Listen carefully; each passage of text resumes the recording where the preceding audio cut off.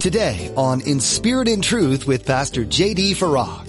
We have this picture in our mind, and of course the enemy doesn't help when he paints this picture of disobedience as sin, and sin as being this pleasurable thing. And certainly sin is pleasurable for a season. That's going to come up again here in a little bit. But we don't realize the aftermath of it. I mean, to take care concerning the commandments of the Lord can be a life and death matter.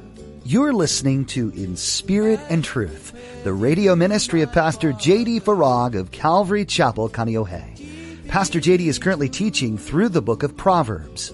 Many of us have a tendency to neglect the severity of sin in our lives, which more often than not leads to things spinning out of control. As Pastor J.D. will teach you in his message today, we would do well to think of sin as a life or death matter, no matter how small we might perceive each sin to be. Now, be sure to stay with us after today's message to hear how you can get your own copy of today's broadcast.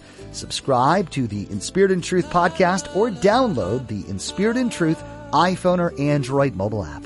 But for now, here's Pastor J.D. at Proverbs chapter 19 with today's edition of In Spirit and Truth. Verse 8, he who gets wisdom loves his own soul. He who keeps understanding will find good. Notice the delineation here between getting and keeping. Just because you get something doesn't mean you're going to keep it. And by the way, if you get wisdom, you're doing so because you love yourself, your own soul. We talk a lot about, I just need to love myself more. No, you don't. We're told to love others love our neighbors as we love ourselves.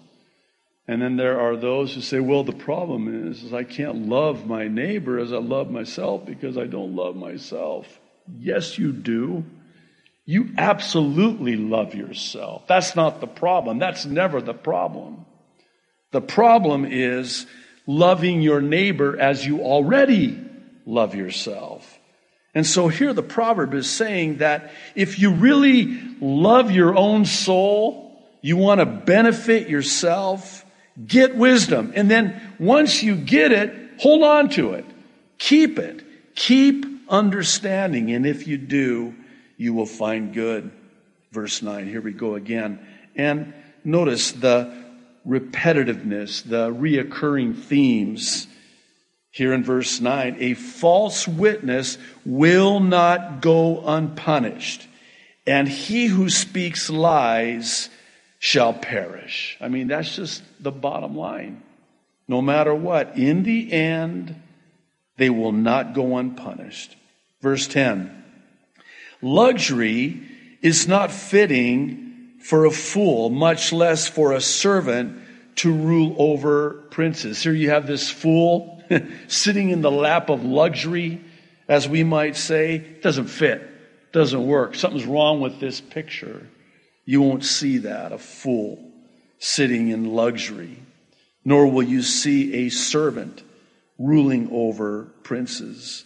Verse 11, the discretion of a man makes him slow to anger, and his glory is to overlook a transgression. Think of it this way. You have a choice. Somebody says something. Somebody does something. And the flesh is right there, isn't it? Ready to react. How dare you say that to me? Do you know who I am? That's just pure pride. Nothing but. But it's one who has discretion, one who is slow to anger. You know what?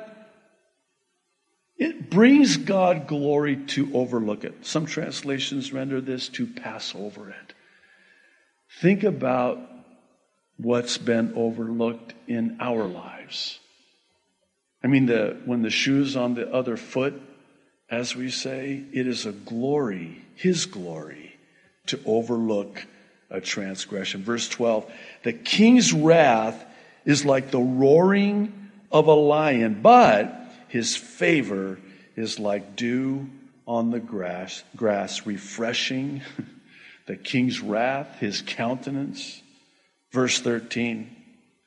A foolish son is the ruin of his father, and the contentions of a wife are a continual dripping. I was not wanting to laugh, but my wife's not here, so I can actually talk about this a little bit. A contentious woman is like a continual dripping. I feel sorry for this husband, for this father, a foolish son, a contentious wife. Who could stand that? We've read and we'll see again in the book of Proverbs how it is that it's better to eat a crust of bread on the roof of your house than it is to eat this steak dinner, prime rib, in the house where there's contention, where there's strife, where there's nagging. Verse 14. Houses and riches are an inheritance from fathers, but a prudent wife is from the Lord. In other words, a father can leave his house, his property, his riches, his wealth as an inheritance, but there's one thing he can't do. He can't leave a wife for his son.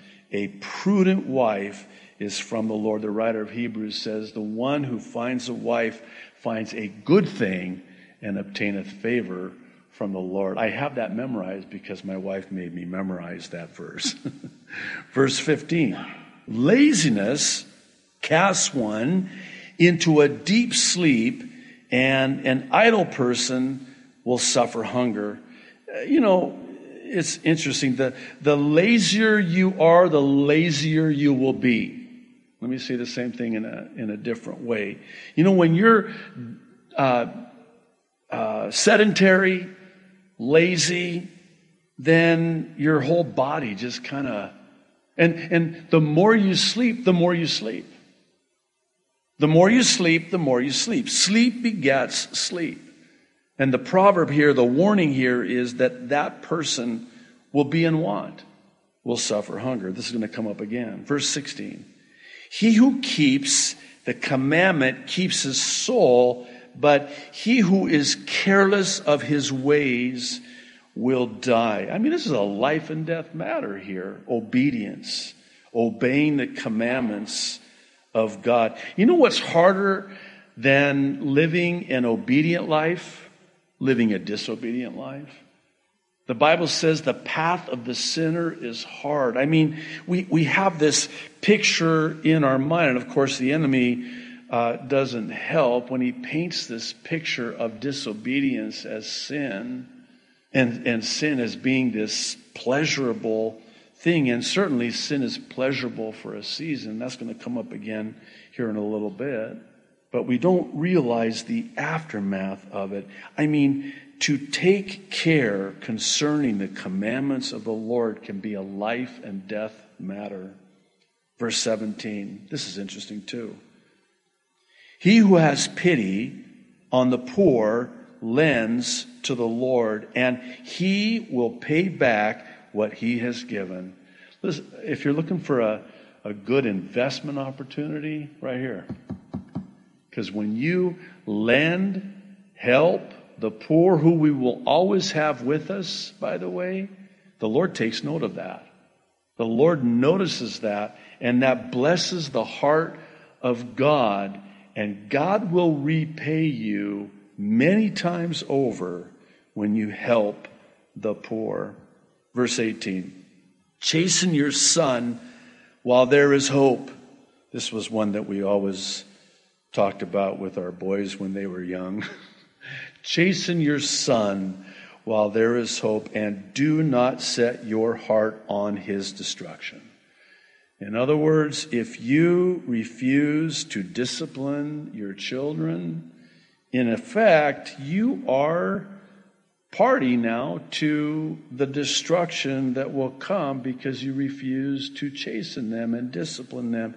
Keep in mind that the word discipline comes from the word disciple, to train. Is to train them, to disciple them, to discipline them, to provide for them direction, instruction. Verse 19. A man of great wrath will suffer punishment, for if you rescue him, you will have to do it again. In other words, he needs to taste from the cup of the consequences of his short fuse, for lack of a better way of saying it. Great wrath. The punishment that comes, the consequences that come when somebody is anything sets them off. This anger, this hot temper that they have. If you rescue them, you're going to have to do it again because they're not going to learn their lesson. Verse 20. Listen to counsel and receive instruction that you may be wise in your latter days. This speaks to while you're young, when you're young, receive instruction, be teachable. You know, we call them the pastoral epistles, the epistle to Timothy and that of Titus. And therein you have these qualifications for those who aspire to some position of leadership. And there are certain qualifications. And the idea is that if you can't have your own house in order, then how can you be in a leadership position in the church? So get your house in order first. And so the qualifications are they must be temperate. They must be a one-woman man. Many people misinterpret that, the husband of one wife, meaning they can never be divorced. We're going to talk about that here in a little bit too. But that's not what it's saying. It's saying they can't be a womanizer. You can't put a man in leadership that's a womanizer. But then it also, depending on the translation that you're reading, says they have to be apt to teach, able to teach. And many have thought, well, they need to be teachers then. That's not what that's saying. You know what that's saying? They need to be teachable. Teachable. They have to be teachable. You cannot put somebody in a position of leadership unless and until they have demonstrated that they are teachable. They're willing to receive instruction. That we had back on the, again, I use everything from the mainland. It's safer that way. We had an acronym. It was sort of a litmus test by which we gauged if somebody was somebody that we wanted to put in a position of leadership. And it was the acronym FAT. I know that's not politically correct anymore to use words or let alone acronyms like that, but it was FAT. They had to be FAT. Faithful, available, and teachable. They didn't have to be qualified. We weren't looking for the impressive resumes. In fact, sometimes it was the impressive resume that you wanted to stay away from because they were already a know-it-all. And boy, they're going to teach you a thing or two. They're not teachable. They're not available. They're not faithful. They're so full of themselves. And isn't it true that when we're full of ourselves and we think we know it all, that we're not going to listen to what somebody has to say to us? We're not going to receive it. We're not going to receive instruction. See, younger in life, and oh, how I wish when I was young that I would have understood the importance of this. Because when you get older, and you do get older, in your latter days, there is wisdom that comes. And please remember that knowledge is just information, but wisdom is the application of that information. That's why it is that you can have a very smart fool. I mean, they know a lot, but they're so foolish. And you can have a not so smart wise person. I mean, I'm not the smartest guy in the room, but that's not synonymous with wisdom. Neither is being knowledgeable synonymous with wisdom. I mean, I think even as I say this, maybe somebody comes to mind. They're very knowledgeable, but they're very foolish. They're just fools. They make foolish decisions. You know, when the Apostle Paul says that knowledge puffs up, Knowledge puffs up. I mean, you can be so knowledgeable and nobody can tell you anything. And whoever wants to be around a know-it-all? I mean, they always have to have the final word. And they know everything about everything. Who wants to be around that? That's what this is saying. Verse 21. There are many plans in a man's heart. Nevertheless, the Lord's counsel, that will stand. In other words, you have plans. It's good to have plans. Don't let those plans have you. And hold on loosely to those plans, because ultimately, in the end, the Lord is going to determine the outcome. So we make our plans. We should always preface any plan with Lord willing. James talks about this as well. Don't say we're going to go into such and such a city and do business there and make a profit there. You should always say, Lord willing.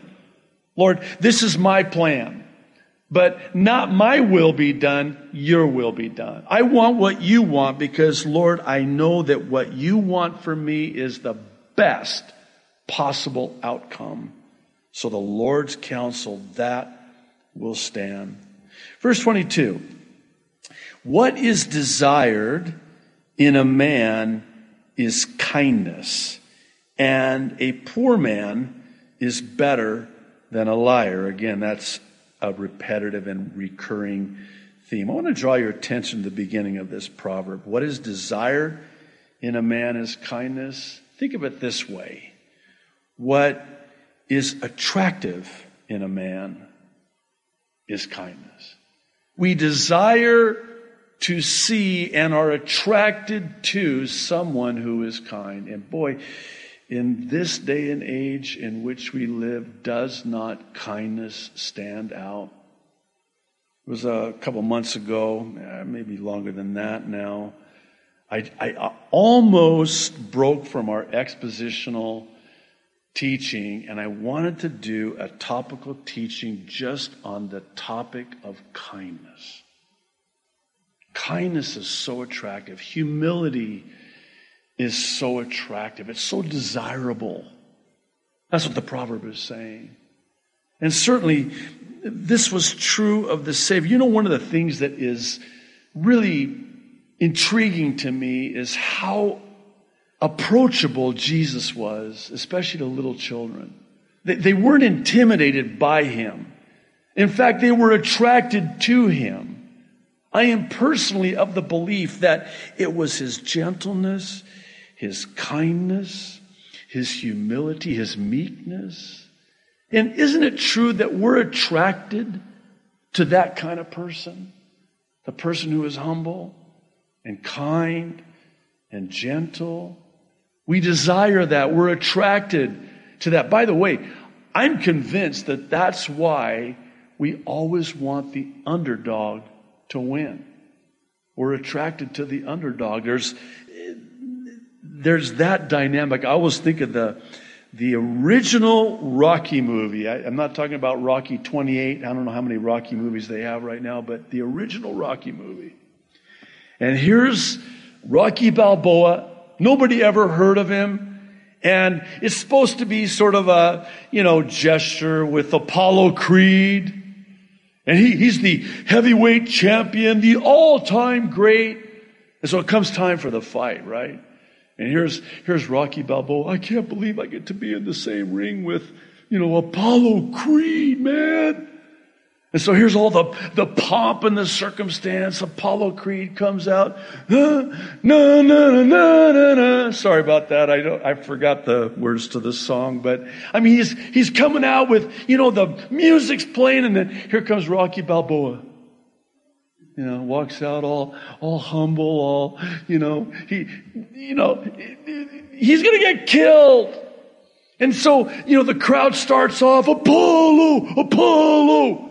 And then about the fifth round, it's Rocky. Why? Because he's the underdog. We're attracted to that. That's what we desire. I see it this way, and I say it this way. We are attracted to humility, but we are repulsed with pride. Pride is repulsive and humility is attractive. And that's what this proverb is saying. Verse 23, the fear of the Lord leads to life, and he who has it will abide in satisfaction. He will not be visited with evil. Listen, every time, and there's going to be more times, where we read about the fear of the Lord, I think it's incumbent upon me to explain what the fear of the Lord is and what the fear of the Lord is not, because there's a great misunderstanding when it comes to the fear of God. It's not this terrifying, trembling fear of God. No. The fear of the Lord, we're told in the Proverbs, is the beginning of wisdom. We're also told that the fear of the Lord is to hate evil. In other words, when you have such a fear and reverence and awe of God, you don't want to do anything that would grieve the heart of God. That's what it means to fear the Lord. You fear doing anything that would grieve the heart of God. We talked about this a little bit on Sunday. Grieving the heart of God. God can be grieved. We have the propensity, the potential to grieve and bring sorrow to the heart of God. And so too, conversely, do we have the potential to bring great delight, great joy, and please God instead of grieve God. But when you love someone, you fear doing anything that's going to be hurtful to them. I think I was sharing about this on Sunday, that I love my wife so much that I don't want to do anything. I fear doing anything that would hurt her or harm her or grieve her. That's what the fear of the Lord is. It's to hate the things that God hates. The fear of the Lord is to have a heart after God's own heart, as we're told of David. What does it mean to have a heart after God's own heart? It means to have a heart that seeks after the things of God, to have the heart of God, to desire the things of God. That's what having a heart after God's own heart is. I was thinking about in the Old Testament, there was a time where we were told that there was no fear of God in their eyes. Now, certainly it does carry with it the idea of having a fearful reverence, because yes, God is a loving God, but God is also a just God, and God will judge, and that is a healthy fear, by the way. There's an unhealthy fear, and there's a healthy fear. That is a healthy fear. To fear the majesty of God, the might of God, Almighty God. That is a healthy fear. We're so glad you joined us for this edition of In Spirit and Truth. Our time with you is coming to an end today, but that doesn't mean you have to stop learning from God's Word. We encourage you to read the Bible yourself. You can start in Proverbs, where Pastor JD left off, or turn to another book. Each one holds information, encouragement, and instruction that will be beneficial to you. Are you part of a community of believers? If you haven't yet found a church that you can call home, we'd like to encourage you to make that a top priority. A church family can be a source of support and comfort, and most importantly, a group of faithful prayer warriors. This is also a place you can serve and encourage others too, and where you can be challenged to dive deeper into your relationship with Christ. If you're in the Kaneohe area, you have a standing invitation to be part of our family of believers. Come join Calvary Chapel Kaneohe on Sundays and Thursdays for a time of worship, fellowship, and in-depth Bible study with Pastor JD. You can find out more and get directions at our website, inspiritandtruthradio.com. While you're there, be sure to check out Pastor JD's additional teachings as well as his Mid-East prophecy updates. We also have some helpful resources too. You'll find Pastor JD's ABCs of Salvation there, a great way to share the simplicity of the gospel message with friends and family. That's all available at our website. Again, that's inspiritandtruthradio.com. Thanks for tuning in today. Join us next time for more from Proverbs, right here on In Spirit and Truth.